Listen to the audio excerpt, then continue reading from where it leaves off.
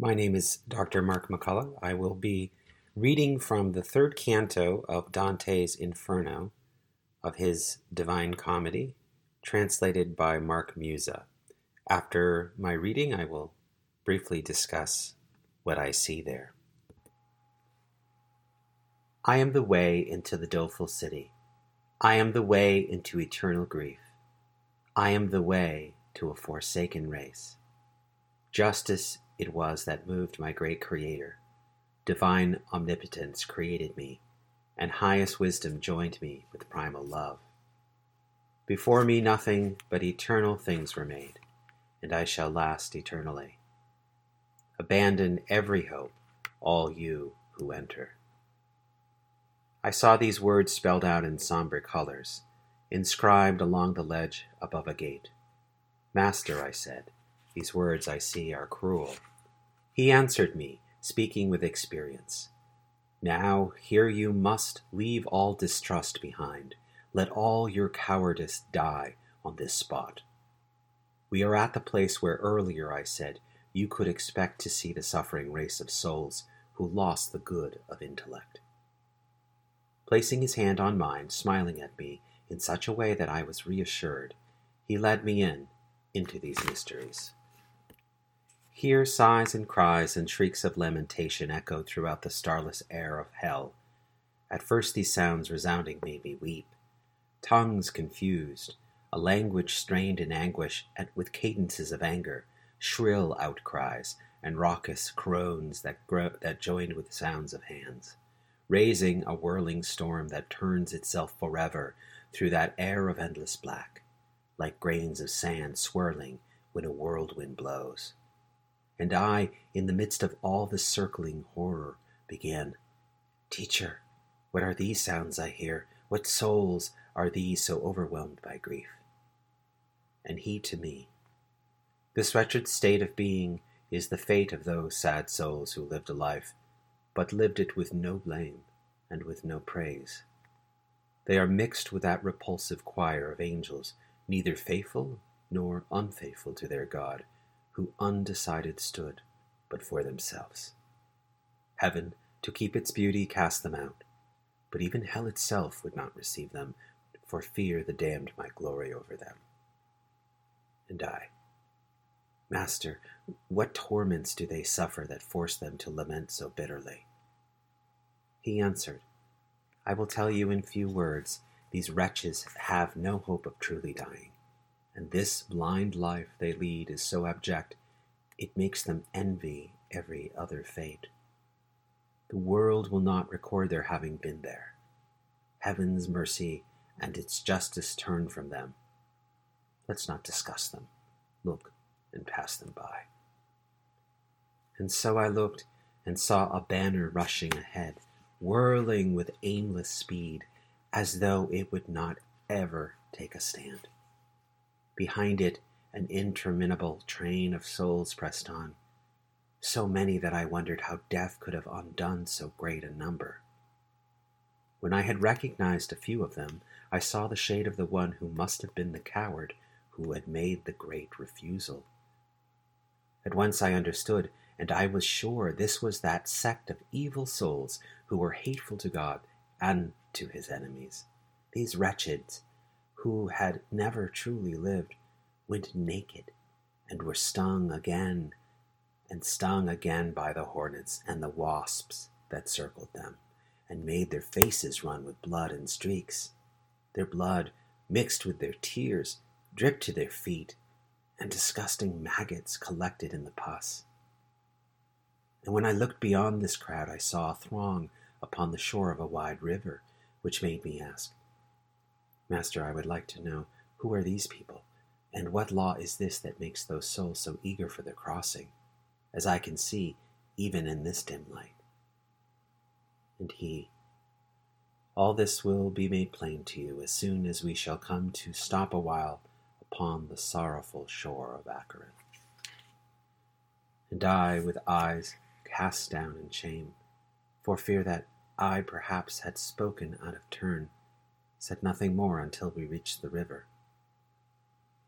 And suddenly, coming down towards us in a boat, a man of years whose ancient hair was white, shouted at us. "Woe to you, perverted souls! Give up all hope of ever seeing heaven. I come to lead you to the other shore, into eternal darkness, ice, and fire. And you, the living soul, you over there, get away from all those people who are dead." But when he saw I did not move aside, he said, "Another way, by other ports, not here shall you pass to reach the other shore. A lighter skiff there, then this must carry you." And my guide, "Charon, this is no time for anger. It is so willed, there where the power is for what is willed. That's all you need to know." These words brought silence to the woolly cheeks of the ancient steersman of the livid marsh, whose eyes were set in glowing wheels of fire. But all those souls there, naked in despair, changed color, and their teeth began to chatter at the sound of his announcement of their doom. They were cursing God, cursing their own parents, the human race, the time, the place, the seed of their beginning, and their day of birth. And all together, weeping bitterly, they packed themselves along the wicked shore that waits for every man who fears not God. The devil, Charon, with eyes of glowing coals, summoned them all together with a signal, and with an oar he strikes the laggard sinner. As in autumn, when the leaves begin to fall, one after the other, until the branches witness to the spoil spread on the ground, so did the evil seed of Adam's fall drop from that shore to the boat, one at a time, at the signal, like the falcon to its lure. Away they go across the darkened waters, and before they reach the other side to land, a new throng starts collecting on this side. "My son," the gentle master said to me, "all those who perish in the wrath of God assemble here from all parts of the earth. They want to cross the river. They are eager. It is divine justice that spurs them on, turning the fear they have into desire. A good soul never comes to make this crossing. So if Charon grumbles at the sight of you, you see now what his words are really saying." He finished speaking, and the grim terrain shook violently, and the fright it gave me, even now in recollection, makes me sweat.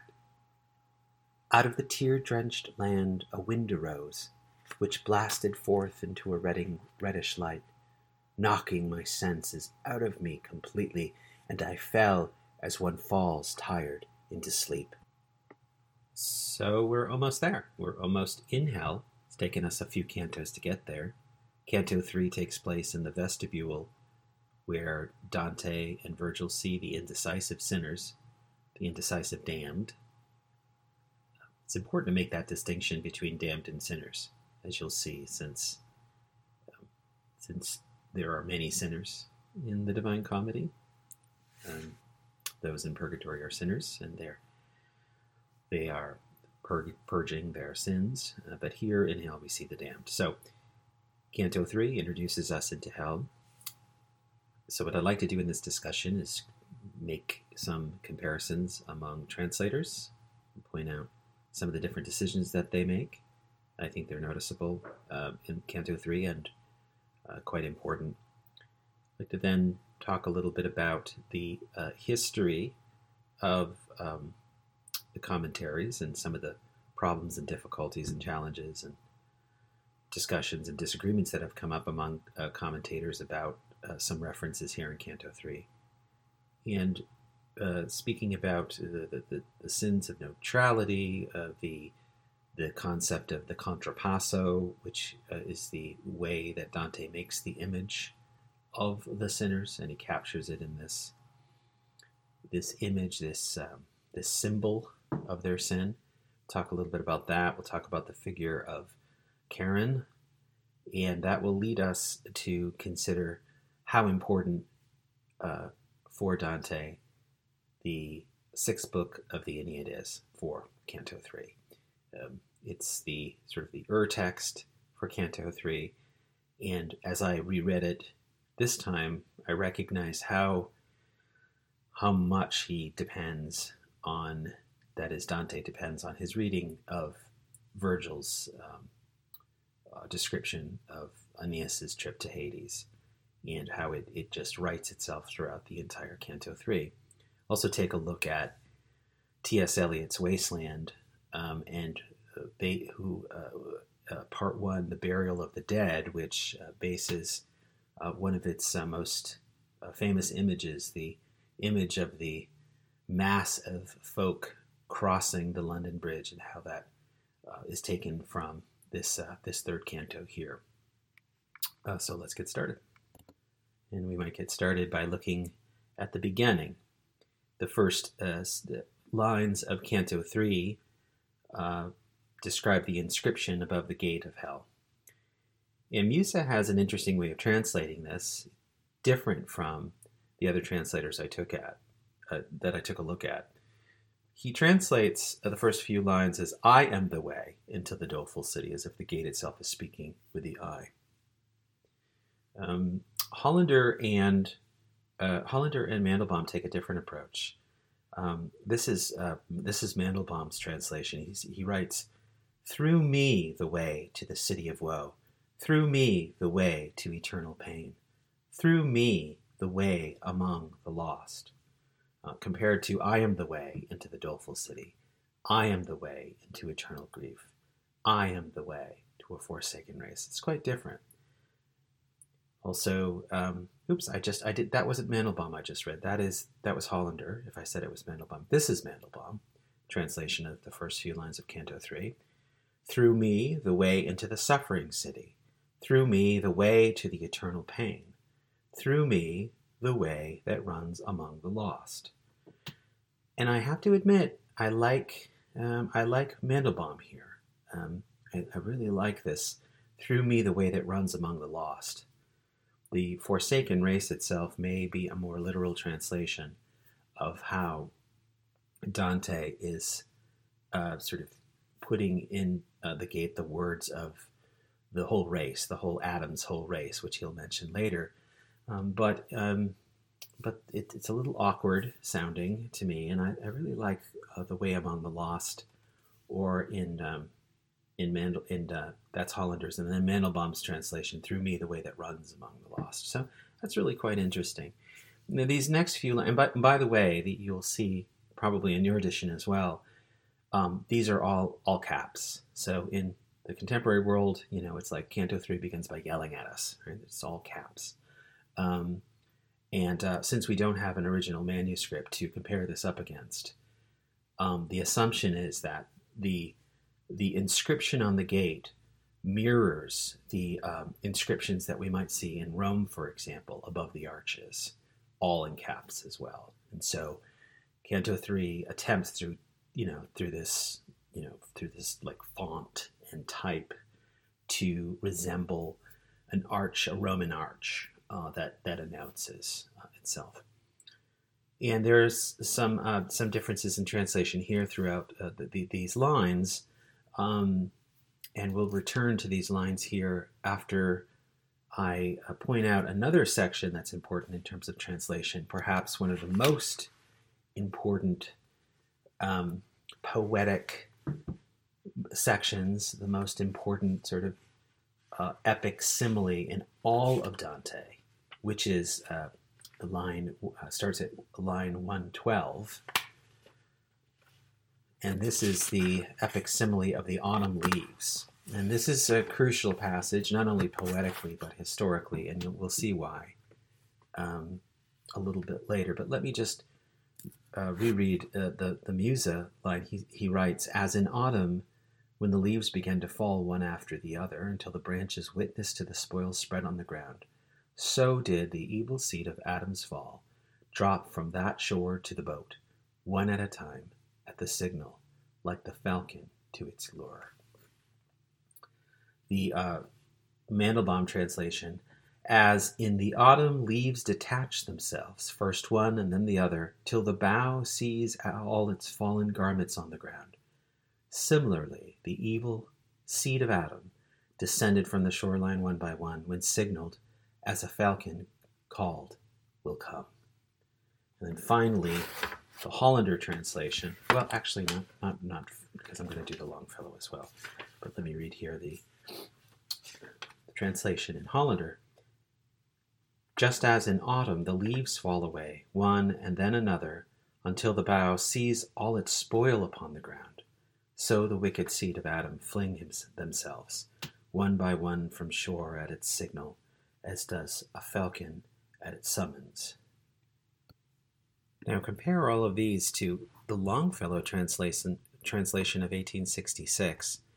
Longfellow trans this passage as in the autumn time the leaves fall off, first one and then another, till the branch unto the earth surrenders all its spoils.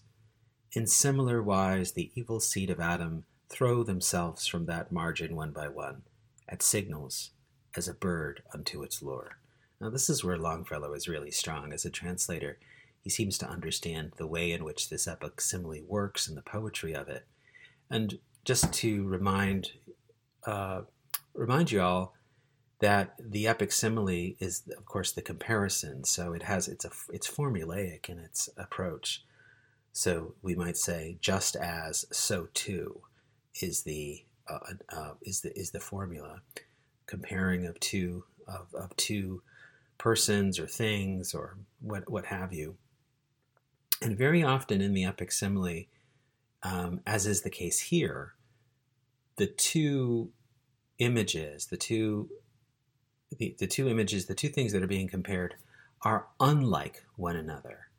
There's a comparison to how they're like one another, but sort of fundamentally, they are sort of unlike one another. So in Homer, it's often the warriors who are fighting among the blood and gore, just as, that the blood was on the ground, just as the river is overrun in springtime and overcomes its banks. And so you've got this comparison between two unlike things. They're like in so much that the quality of blood is like the blood that overflows is like the water that overflows. But when you compare the sort of natural bucolic world of river and spring, it's quite a jarring comparison with two warriors on a battlefield. So it's sort of unlike the thing too. So this is what gives the epic simile, the just and as, its sort of its power.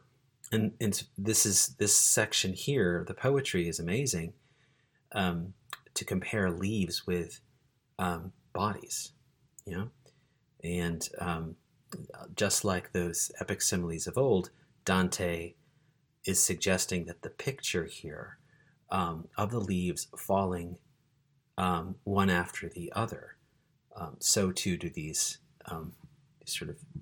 damned drop from the shore to the boat one at a time. Powerful stuff, and extremely memorable. And I'm sure as a translator, this is really what you got your work cut out for you, because you're making the attempt to do Dante right. You're also making the attempt to compete with other translators who have translated this passage in their own way. So I'm positive Musa and Mandelbaum and Hollander are all reading each other. Now we're going to return to this passage a little later because all of this is found first in Virgil, and so let's take a look a little closer at the Canto 3, its action, and some of these moments that are important, and then we'll return at the end here of this discussion and make some comments about this passage as it relates to the Aeneid. So when we last saw Dante in Canto 2, he was being told by Virgil to not be afraid and to not fear, in Virgil's words, those things that truly have the power to do, only fear those things that truly have the power to do us harm, of nothing else, for nothing else is fearsome. And so Virgil is telling Dante, have hope, because you have been called by the gracious ladies. This is heaven's decree. And we're going to see the power of heaven's decree here. But right at the beginning of Canto 3, we have this inscription over the gate, which leads to the vestibule that leads to hell itself. and he sees this inscription, and this inscription, as we've already seen, is quite powerful. And that line that many of us know without even having read the poem, abandon all hope, ye who enter here, right? So abandon hope. You have no hope. Any soul, any damned soul that sees the inscription has no hope. And yet Dante is a figure who does have hope. And so already, he's being faced with the emotion of fear because he's losing his hope, because his hope, normatively, he would have had no hope at this point.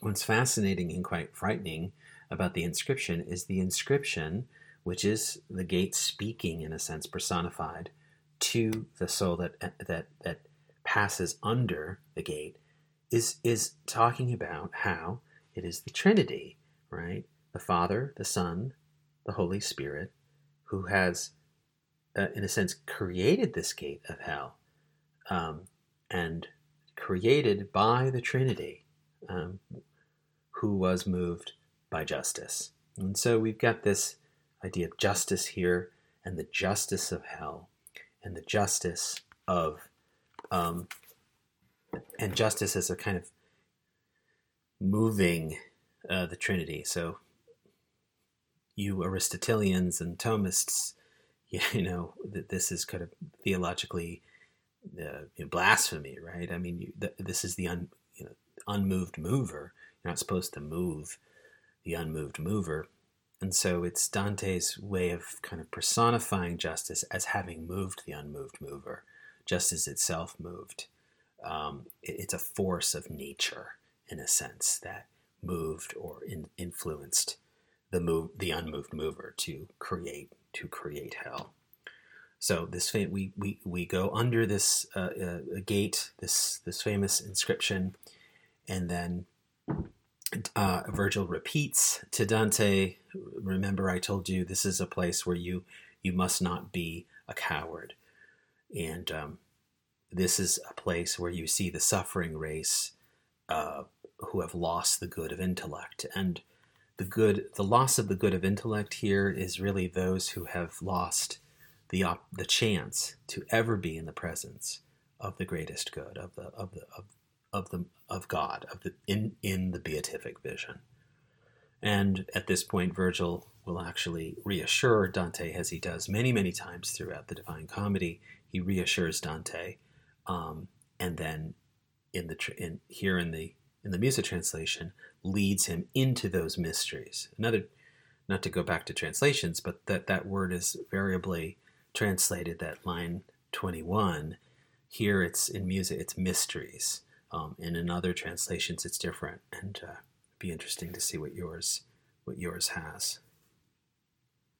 So the first real encounter here is with those who have sinned by way of their neutrality. And those who have not made a decision for good or evil, they are indecisive.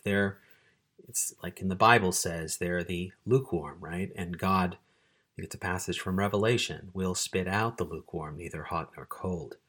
So this is really beautiful. I mean, it's frightening and beautiful at the same time, that Dante puts in the vestibule before you even get into hell.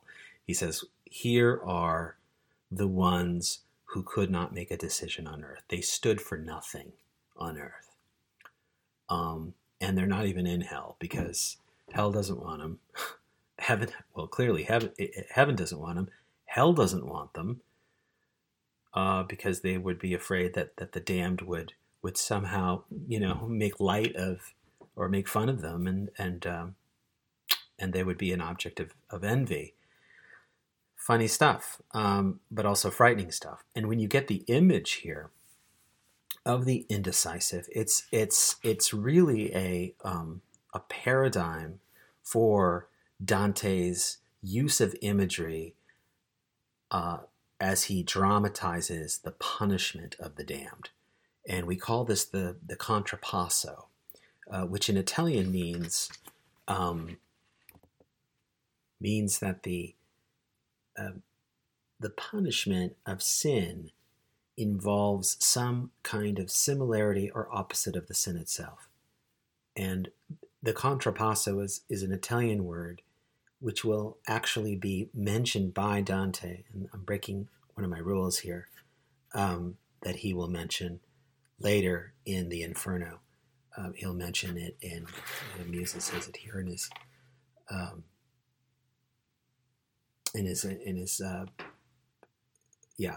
it's 28. So 28, line 142, that Dante himself will use the word contrapasso to describe how the punishment of the damned fit the sin itself. So here with these indecisive or neutral parties, or parties, that these groups of folks who did not make decisions for good or bad, they are running without stopping and following a banner, right? So the running, the anxious running without ever stopping for a banner, of course, the irony here is that they didn't do such a thing in life. They did not follow any banner, as it were, right? They didn't have a political party. They didn't take a side. They just sort of maybe sat on the sidelines. And so their punishment is the exact opposite of what they did on life. Their contrapasso, their punishment. And yet when you look at the banner itself, the banner has nothing on it. So the nothing of the banner is actually similar to their living behavior, right? So they raced around after nothing. So the flavor of the contrapasso for Dante is to mix both like and unlike materials within the punishment of the damned. And again, I broke the rule because this is kind of explained, well, not so much explained, but the word is used in the 28th canto, which we'll, God willing, get to. But I think it starts right here with the neutral angels. You get the picture of the likeness and unlikeness of their running after this banner. It'll be interesting to hear your reactions to this image. There is a lot of ink that's spilt in the Hollander commentary on whether or not these neutral angels and these indecisives are creations of Dante, pure creations of Dante, or he had traditions as well. And there's for some of you might be interested in that, you pick up the Hollander commentary and read about those possible precedences for the image of the indecisive. As I said, it's in Revelation, but there's also some other texts that Dante may have been familiar with where he would have been introduced to this category of damned souls.